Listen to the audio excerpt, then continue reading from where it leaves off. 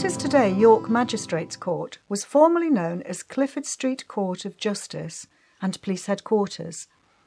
It was built in the 1890s and was designed by the Scottish architect Ewan A. Mater. The court is a Grade 2 listed building whose original fittings remain for the most part intact. The building also holds memorial tablets to members of York City's police who died in service of the country in 2 world wars.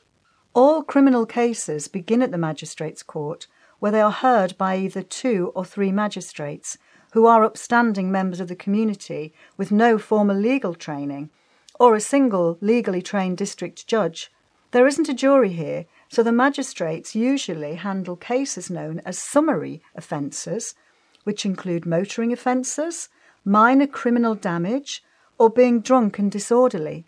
95% of all criminal cases heard in the UK are dealt with in the Magistrates Court. It can also deal with some more serious offences, including burglary or drug offences. These cases are called either-way offences and can be heard either in a magistrates court or a Crown Court.